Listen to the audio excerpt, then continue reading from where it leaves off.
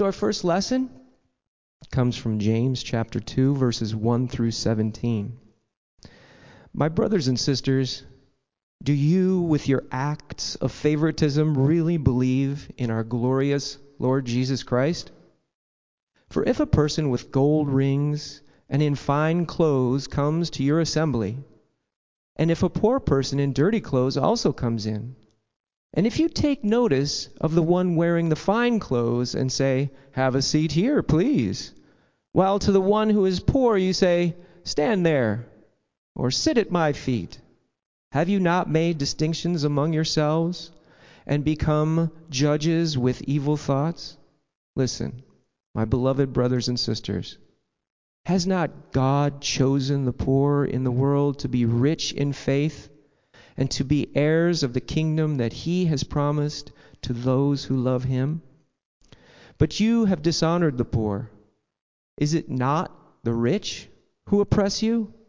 Is it not they who drag you into court? Is it not they who blaspheme the excellent name that was invoked over you? You do well if you really fulfill the royal law according to the Scripture. You shall love your neighbor as yourself. But if you show partiality, you commit sin and are convicted by the law as transgressors. For whoever keeps the whole law but fails in one point has become accountable for all of it. For the one who said, "You shall not commit adultery," also said, "You shall not murder." Now, if you do not commit adultery, but if you murder, you have become a transgressor of the law. So speak and so act as those who are to be judged by the law of liberty. For judgment will be without mercy to anyone who has shown no mercy. Mercy triumphs over judgment. What good is it, my brothers and sisters, if you say you have faith but do not have works? Can faith save you? If a brother or sister is naked and lacks daily food, and one of you says to them, "Go in peace, keep warm, and eat your fill," and yet you do not supply their bodily needs, what is the good of that? So faith by itself, if it has no works, is dead. Amen.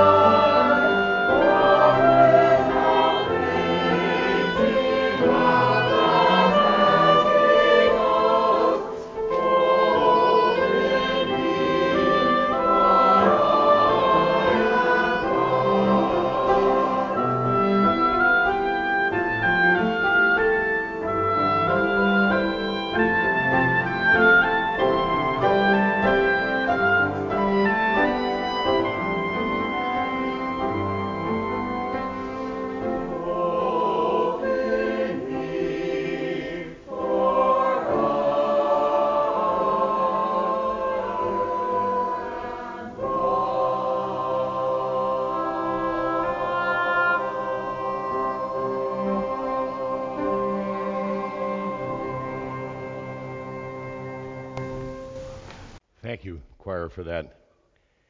I also want to thank Deb Stevenson, who is returning as our oboist, and Jocelyn Davis-Beck, who provided the cello, and our guest organist and accompanist, Ronald Weber. Thank you so very much for sharing your gifts with us on this Sunday. Gospel lesson this morning comes to us from the Gospel according to Mark. We're continuing in Mark's Gospel. We're now in the 7th chapter, verses 24 through 37. Jesus, wrote Mark, set out on his way to the region of Tyre. He entered a house, did not want anyone to know he was there, yet he could not escape notice. A woman whose little daughter had an unclean spirit immediately heard about him, and she came and bowed down at his feet. Now the woman was a Gentile of Syrophoenician origin, and she begged him to cast the demon out of her daughter. Jesus said to her, "Let the children be fed first, for it is not fair to take the children's food and throw it to the dogs." But she answered him, "Sir, even the dogs under the table eat the children's crumbs." He said to her, "For saying this, you may go. The demon has left your daughter." So she went home and found the child lying on the bed and the demon gone. Then Jesus turned from the region of Tyre and went by way of Sidon to Sea of Galilee, to the region of the Decapolis. They brought him a deaf man who had an impediment in his speech, and they begged him to lay his hand on them. And he took him aside in private, away from the crowd, put his fingers into his ears, and spat and touched his tongue. And then looking up to heaven, he said, "Ephphatha," that is, "be opened." And immediately his ears were opened, his tongue was released, and he spoke plainly. Then Jesus ordered them to tell no one, but the more he ordered them, the more zealously they proclaimed it. They were astounded beyond measure, saying, "He has done everything well.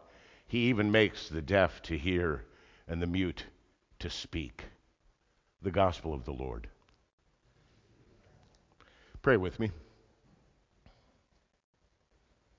As we hear these words, we seek your word.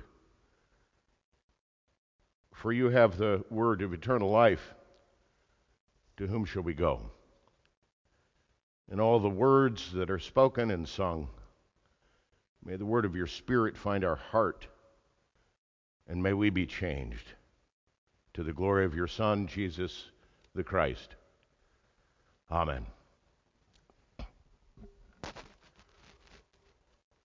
Oh, everyone who is thirsty in spirit, oh, everyone who is weary and sad, come to the fountain, there's fullness in Jesus. All you are longing for, come and be glad. I will pour water on him that is thirsty.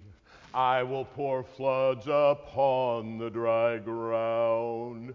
Open your hearts for the gift I am bringing.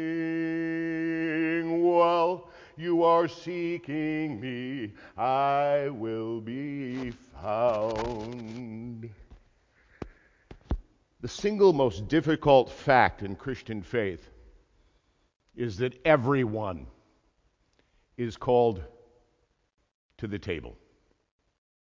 The history of Christianity in every age and place can be followed by tracing just how difficult it is to keep that radical proclamation that everyone is invited. The Protestant Reformation, the leaders of the Reformed churches, wanted to be clear about what we were doing with the Eucharist. Roman Catholics taught that the elements of the communion, the bread and the wine, were substantially transformed into the literal body and blood of Christ.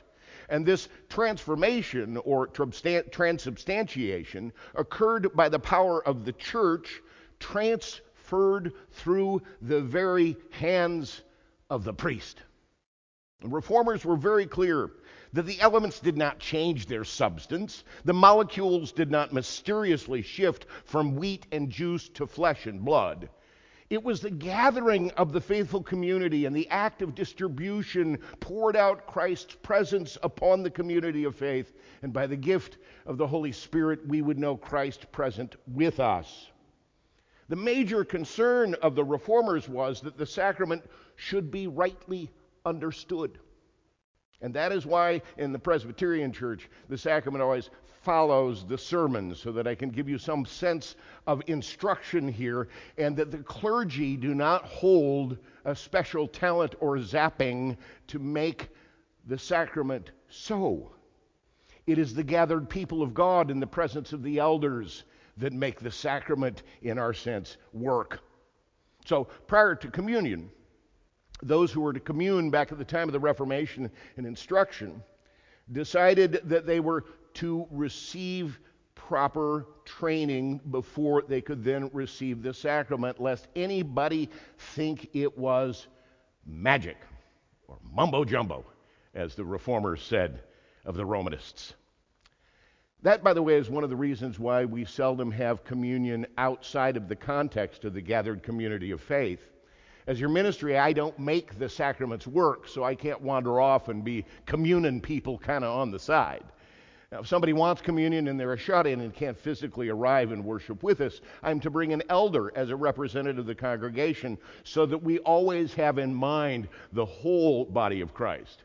Myself as minister, a member of the Chicago Presbytery, which is an ecumenical connection with churches all over the world, plus the elders that you have elected and ordained to serve in governance over the congregation, plus the members. It's that whole gathered community that makes it a sacrament, not the stuff of the bread or of the juice.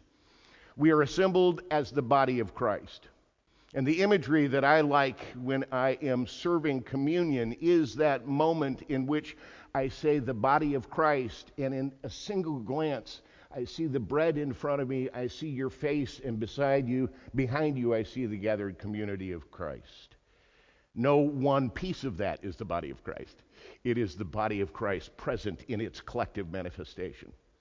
Now, the Reformers wanted to make that clear. They were so concerned that people understand communion that in 1540, John Calvin proposed that people receive education before they're permitted to the table, and as evidence of their education, they would receive a communion token. Now, the elders in Geneva didn't like that idea that people would have to qualify to come to the table, but in 1650, the Huguenots and the Scottish Presbyterians adopted just that. During the week, the elders would offer several instructional classes the week before that communion was to be served. And everybody who attended the class and then passed the examination would be given a little metal token that they would then bring to communion. And then on Communion Sunday, the presiding elder would stand, and you would present the token to the elder, and then he would permit you to come to the table. Interestingly enough, that tradition continued in many Presbyterian churches clear up until World War I. I've actually had conversations with people who remembered when they had to come and get a communion token before they could come to the table. And how odd.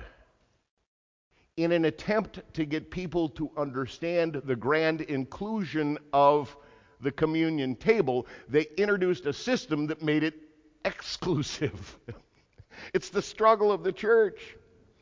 It is the ongoing confusion that somehow we have to figure out if people understand the grace of Christ enough so that they can participate in receiving the grace of Christ, but what part of that makes it no longer grace? Unfortunately, the struggle of the church is this: the call of Jesus Christ to the table includes everyone. And that, my friends, is hard work. It's like planning a big wedding. And you know you have to invite the embarrassing bumpkin cousins because, unfortunately, they're cousins. And, you know, you couldn't pick out who your dad's sister was going to marry, right? And you try and figure out how to set up the table settings so that nobody has to see the fact that they chew with their lips open and lick the butter off of their knives. So you find a table kind of back in the corner where you don't have to really admit they're there. In our human condition, we love to set ourselves apart from others, from the rest of the unclean world.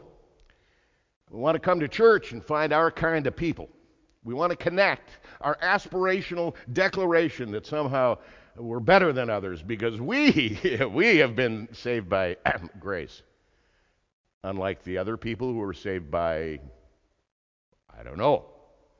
But just when we think that we found our unique balance of right-thinking behavior, in stomps in the Gospel of Mark, the 7th chapter, the 26th verse, this woman.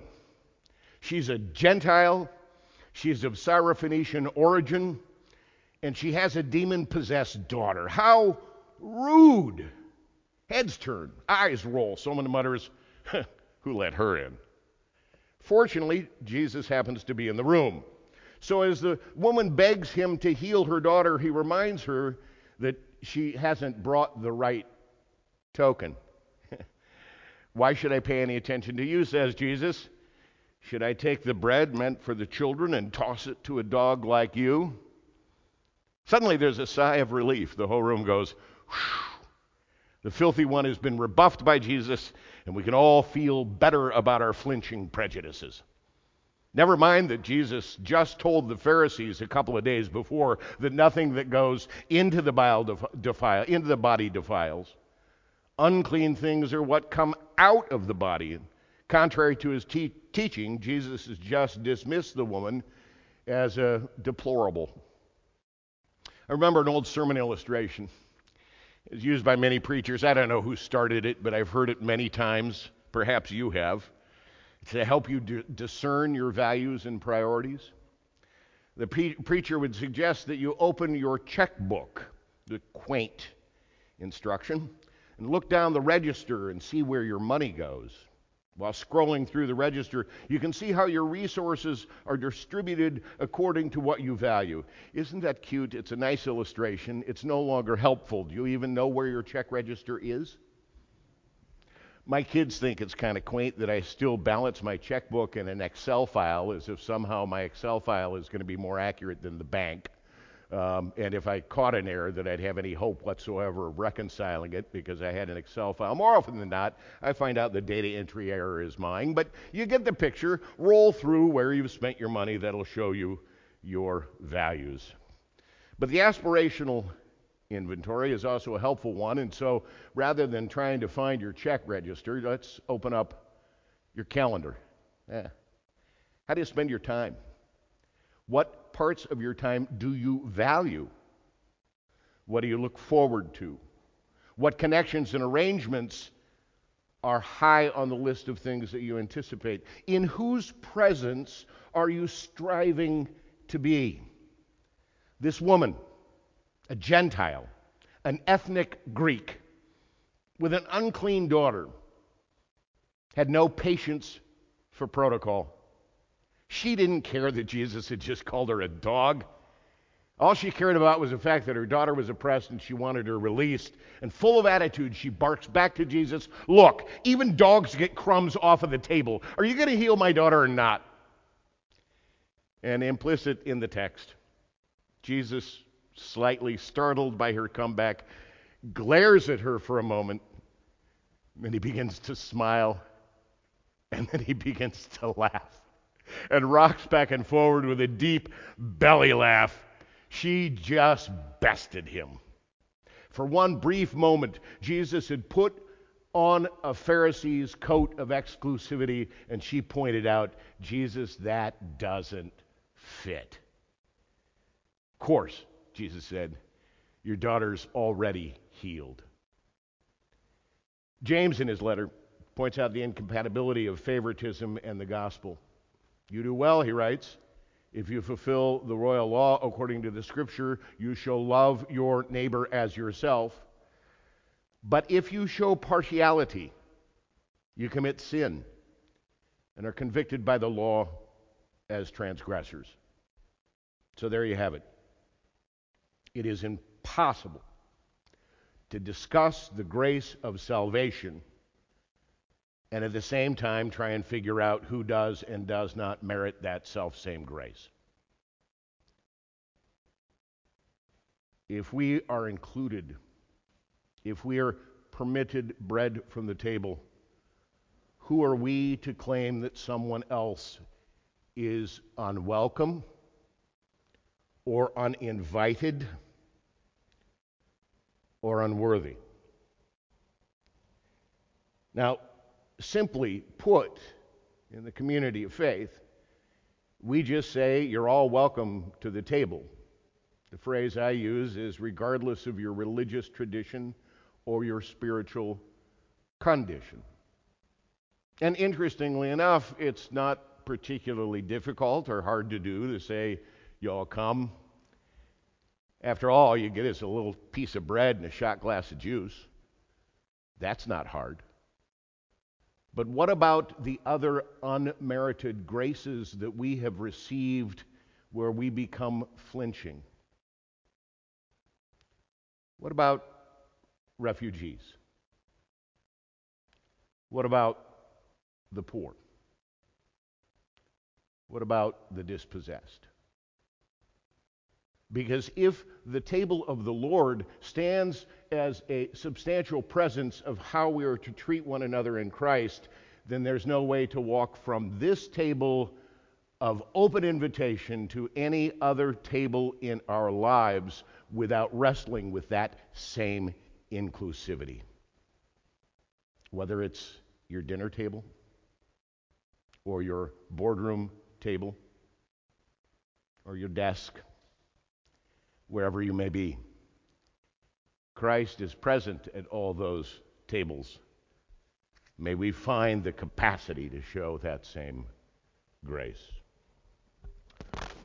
Oh, everyone who is thirsty in spirit, oh, everyone who is weary and sad, come to the fountain, there's fullness in Jesus. All you are longing for, come and be glad. I will pour water on him that is thirsty. I will pour floods upon the dry ground. Open your hearts for the gifts I am bringing. While you are seeking me, I will be found.